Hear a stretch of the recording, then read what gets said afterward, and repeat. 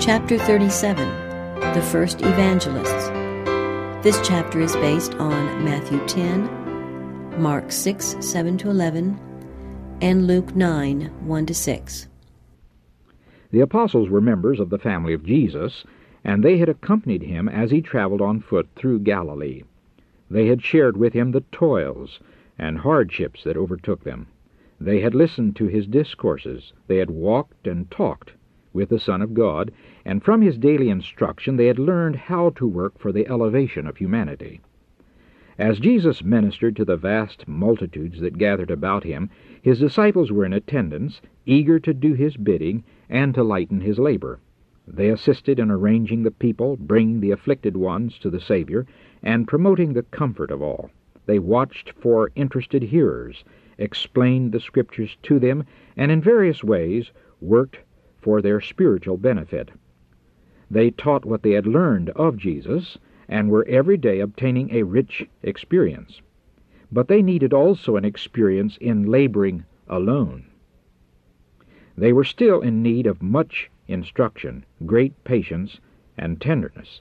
Now, while he was personally with them to point out their errors and counsel and correct them, the Savior sent them forth as his representatives. While they had been with him, the disciples had often been perplexed by the teaching of the priests and Pharisees, but they had brought their perplexities to Jesus. He had set before them the truths of Scripture in contrast with tradition. Thus he had strengthened their confidence in God's Word, and in a great measure had set them free from their fear of the rabbis and their bondage to tradition. In the training of the disciples, the example of the Savior's life was far more effective than any mere doctrinal instruction. When they were separated from him, every look and tone and word came back to them.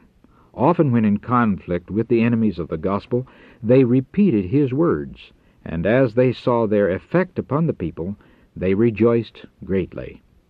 Calling the 12 about him, Jesus bade them go out 2 and 2 through the towns and villages. None were sent forth alone, but brother was associated with brother, friend with friend. Thus they could help and encourage each other, counseling and praying together, each one's strength supplementing the other's weakness. In the same manner he afterwards sent forth the 70. It was the Savior's purpose that the messengers of the gospel should be associated in this way. In our own time, evangelistic work would be far more successful if this example were more closely followed. The disciples' message was the same as that of John the Baptist and of Christ himself. The kingdom of heaven is at hand. They were to enter into no controversy with the people as to whether Jesus of Nazareth was the Messiah, but in his name they were to do the same works of mercy as he had done. He bade them heal the sick, cleanse the lepers, raise the dead, cast out devils. Freely ye have received, freely give. During his ministry, Jesus devoted more time to healing the sick than to preaching. His miracles testified to the truth of his words that he came not to destroy, but to save. His righteousness went before him, and the glory of the Lord was his rear award. Wherever he went, the tidings of his mercy preceded him. Where he had passed, the objects of his compassion were rejoicing in health, and making trial of their newfound powers. Crowds were collecting around them to hear from their lips the works that the Lord had wrought. His voice was the first sound that many had ever heard. His name, the first word they had ever spoken. His face, the first they had ever looked upon. Why should they not love Jesus and sound his praise?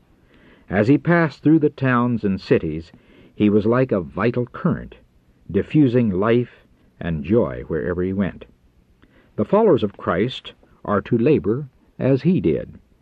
We are to feed the hungry, clothe the naked, comfort the suffering and afflicted. We are to minister to the despairing and inspire hope in the hopeless. And to us also the promise will be fulfilled. Thy righteousness shall go before thee, the glory of the Lord shall be thy rearward. Isaiah chapter 58, verse 8. The love of Christ, manifested in unselfish ministry, will be more effective in reforming the evildoer than will the sword or the court of justice. These are necessary to strike terror to the lawbreaker, but the loving missionary can do more than this. Often the heart will harden under reproof, but it will melt under the love of Christ. The missionary can not only relieve physical maladies, but he can lead the sinner to the great physician, who can cleanse the soul from the leprosy of sin.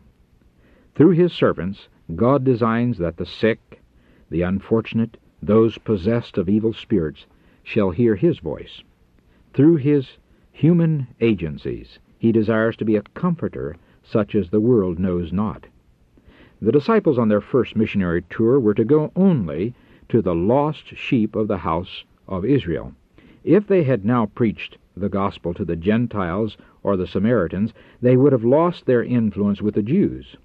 By exciting the prejudice of the Pharisees, they would have involved themselves in controversy which would have discouraged them at the outset of their labors.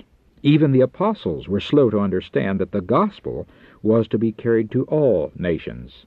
Until they themselves could grasp this truth, they were not prepared to labor for the Gentiles. If the Jews would receive the gospel, God purposed to make them his messengers to the Gentiles. Therefore, they were first to hear the message. All over the field of Christ's labor, there were souls awakened to their need, and hungering and thirsting for the truth.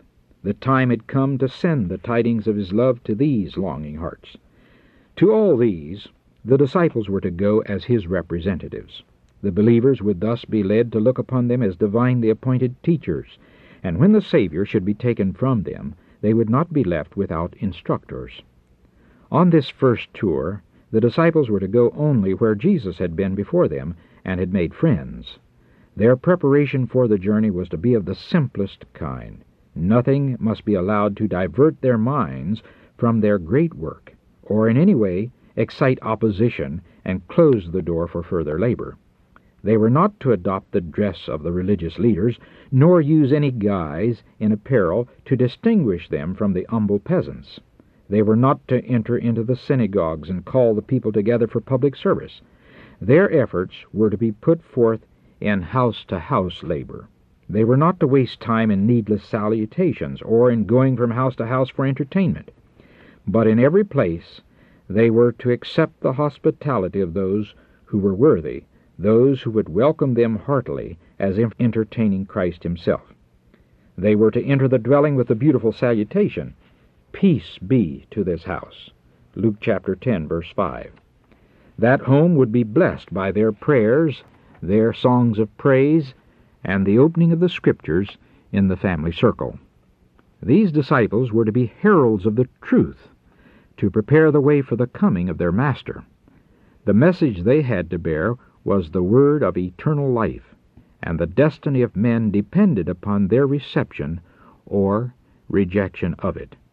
To impress the people with its solemnity, Jesus bade his disciples, "Whosoever shall not receive you, nor hear your words, when ye depart out of that house or city, shake off the dust of your feet. Verily I say unto you, it shall be more tolerable for the land of Sodom and Gomorrah in the day of judgment than for that city." Now the Savior's eye penetrates the future. He beholds the broader fields in which, after his death, the disciples are to be witnesses for him. His prophetic glance takes in the experience of his servants through all the ages, till he shall come the second time. He shows his followers the conflicts they must meet. He reveals the character and plan of battle. He lays open before them the perils they must encounter, the self-denial that will be required. He desires them to count the cost, that they may not be taken unawares by the enemy. Their warfare is not to be waged against flesh and blood, but against the principalities, against the powers, against the world rulers of this darkness, against the spiritual hosts of wickedness in the heavenly places. Ephesians chapter 6, verse 12, according to the Revised Version. They are to contend with supernatural forces, but they are assured of supernatural help. All the intelligences of heaven are in this army, and more than angels are in the ranks. The Holy Spirit, the representative of the captain of the Lord's host, comes down to direct the battle. Our infirmities may be many, our sins and mistakes grievous, but the grace of God is for all who seek it with contrition. The power of omnipotence is enlisted in behalf of those who trust in God. Behold, said Jesus, I send you forth as sheep in the midst of wolves. Be therefore wise as serpents and harmless as doves. Christ himself did not suppress one word of truth, but he spoke it always in love. He exercised the greatest tact and thoughtful, kind attention in his intercourse with the people. He was never rude, never needlessly spoke a severe word, never gave needless pain to a sensitive soul. He did not censure human weakness. He fearlessly denounced hypocrisy, unbelief, and iniquity, but tears were in his voice as he uttered his scathing rebukes. He wept over Jerusalem, the city he loved, that refused to receive him, the way, the truth, and the life. They rejected him, the Savior, but he regarded them with pitying tenderness and sorrow so deep that it broke his heart. Every soul was precious in his eyes. While he always bore himself with divine dignity, he bowed with tenderest regard to every member of the family of God. In all men he saw fallen souls whom it was his mission to save. The servants of Christ are not to act out the dictates of the natural heart. They need to have close communion with God, lest, under provocation, self rise up and they pour forth a torrent of words that are unbefitting, that are not as dew, or the still showers that refresh the withering plants.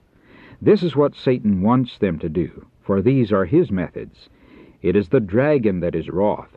It is the spirit of Satan that is revealed in anger and accusing, but God's servants are to be representatives of him. He desires them to deal only in the currency of heaven, the truth that bears his own image and superscription. The power by which they are to overcome evil is the power of Christ. The glory of Christ is their strength. They are to fix their eyes upon his loveliness. Then they can present the gospel with divine tact and gentleness. And the spirit that is kept gentle under provocation will speak more effectively in favor of the truth than will any argument, however forcible. Those who are brought in controversy with the enemies of truth have to meet not only men, but Satan and his agents. Let them remember the Savior's words, Behold, I send you forth as lambs among wolves. Luke chapter 10, verse 3. Let them rest in the love of God, and the spirit will be kept calm, even under personal abuse. The Lord will clothe them with a divine panoply. His Holy Spirit will influence the mind and heart, so that their voices shall not catch the notes of the baying wolves. Continuing his instruction to his disciples, Jesus said, Beware of men. They were not to put implicit confidence in those who knew not God, and open to them their counsels, for this would give Satan's agents an advantage. Man's inventions often counterwork God's plans. Those who build the temple of the Lord are to build according to the pattern shown in the mount, the divine similitude. God is dishonored, and the gospel is betrayed when his servants depend on the counsel of men who are not under the guidance of the Holy Spirit. Worldly wisdom is foolishness with God. Those who rely upon it will surely err. They will deliver you up to councils, yea, and before governors and kings shall ye be brought for my sake, for a testimony to them and to the Gentiles. Matthew chapter 10, verse 17 and 18, according to the Revised Version. Persecution will spread the light. The servants of Christ will be brought before the great men of the world who, but for this, might never hear the gospel. The truth has been misrepresented to these men. They have listened to false charges concerning the faith of Christ's disciples. Often Their only means of learning its real character is the testimony of those who are brought to trial for their faith. Under examination, these are required to answer, and their judges to listen to the testimony borne. God's grace will be dispensed to his servants to meet the emergency. It shall be given you, says Jesus, in that same hour what ye shall speak. For it is not ye that speak, but the Spirit of your Father which speaketh in you. As the Spirit of God illuminates the minds of his servants, the truth will be presented in its divine power and preciousness. Those who reject the truth will stand to accuse and oppress the disciples, but under loss and suffering, even unto death, the Lord's children are to reveal the meekness of their divine example. Thus will be seen the contrast between Satan's agents and the representatives of Christ. The Savior will be lifted up before the rulers and the people. The disciples were not endowed with the courage and fortitude of martyrs until such grace was needed. Then the Savior's promise was fulfilled. When Peter and John testified before the Sanhedrin council, men marveled, and they took knowledge of them that they had been with Jesus. Acts chapter 4, verse 13. Of Stephen it is written that all that sat in the council, looking steadfastly on him, saw his face as it had been the face of an angel.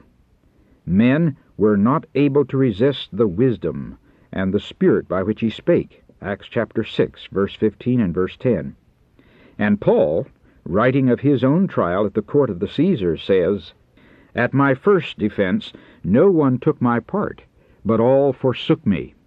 But the Lord stood by me and strengthened me, that through me the message might be fully proclaimed, and that all the Gentiles might hear. And I was delivered out of the mouth of the lion. 2 Timothy chapter 4, verses 16 and 17, Revised Version. The servants of Christ were to prepare no set speech to present when brought to trial.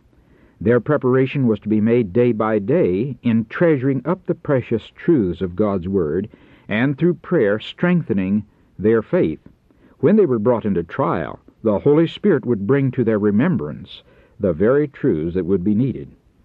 A daily, earnest striving to know God and Jesus Christ, whom he has sent, would bring power and efficiency to the soul. The knowledge obtained by diligent searching of the Scriptures would be flashed into the memory at the right time. But if any had neglected to acquaint themselves with the words of Christ, if they had never tested the power of grace in trial, they could not expect that the Holy Spirit would bring his words to their remembrance. They were to serve God daily with undivided affection, and then trust him. So bitter would be the enmity to the gospel that even the tenderest earthly ties would be disregarded. The disciples of Christ would be betrayed to death by the members of their own households. Ye shall be hated of all men for my name's sake, he added. But he that shall endure unto the end, the same shall be saved. Mark chapter 13, verse 13. But he bade them not to expose themselves unnecessarily to persecution. He himself often left one field of labor for another in order to escape from those who were seeking his life. When he was rejected at Nazareth and his own townsmen tried to kill him, he went down to Capernaum, and there the people were astonished at his teaching, for his word was with power. Luke chapter 4, verse 32. So his servants were not to be discouraged by persecution, but to seek a place where they could still labor for the salvation of souls. The servant is not above his master. The prince of heaven was called Beelzebub, and his disciples will be misrepresented in like manner. But whatever the danger, Christ followers must avow their principles. They should scorn concealment. They cannot remain uncommitted until assured of safety in confessing the truth. They are set as watchmen to warn men of their peril. The truth received from Christ must be imparted to all freely and openly. Jesus said, What I tell you in darkness, that speak ye in light, and what ye hear in the ear, that preach ye upon the housetops. Jesus himself never purchased peace by compromise. His heart overflowed with love for the whole human race, but he was never indulgent to their sins. He was too much their friend to remain silent while they were pursuing a course that would ruin their souls, the souls he had purchased with his own blood. He labored that man should be true to himself, true to his higher and eternal interest. The servants of Christ are called to the same work, and they should beware lest in seeking to prevent discord they surrender the truth. They are to follow after the things which make for peace, Romans chapter 14, verse 19. But real peace can never be secured by compromising principle, and no man can be true to principle without exciting opposition. A Christianity that is spiritual would be opposed by the children of disobedience. But Jesus bade his disciples, "Fear not them which kill the body, but are not able to kill the soul." Those who are true to God need not fear the power of men, nor the enmity of Satan. In Christ their eternal life is secure. Their only fear should be lest they surrender the truth, and thus betray the trust with which God has honored them. It is Satan's work to fill men's hearts with doubt. He leads them to look upon God as a stern judge. He tempts them to sin, and then to regard themselves as too vile to approach their Heavenly Father or to excite His pity. The Lord understands all this. Jesus assures His disciples of God's sympathy for them in their needs and weaknesses. Not a sigh is breathed, not a pain felt, not a grief pierces the soul, but the throb vibrates to the Father's heart. The Bible shows us God in His high and holy place, not in a state of inactivity, not in silence and solitude, but surrounded by 10,000 times 10,000 and thousands of holy intelligences, all waiting to do His will. Through channels which we cannot discern, He is in active communication with every part of His dominion. But it is in this speck of a world, in the souls that He gave His only begotten Son to save, that His interest and the interest of all heaven is centered. God is bending from His throne to hear the cry of the oppressed. To every sincere prayer He answers, "Here am I." He uplifts the distressed and downtrodden. In all our afflictions He is afflicted. In every temptation and every trial the angel of His presence is near to deliver. Not even a sparrow falls to the ground without the Father's notice. Satan's hatred against God leads him to hate every object of the Savior's care. He seeks to mar the handiwork of God, and he delights in destroying even the dumb creatures. It is only through God's protecting care that the birds are preserved to gladden us with their songs of joy. But He does not forget even the sparrows.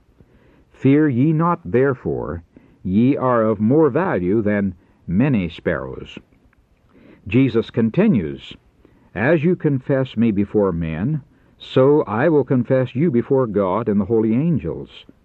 You are to be my witnesses upon earth, channels through which my grace can flow for the healing of the world. So I will be your representative in heaven.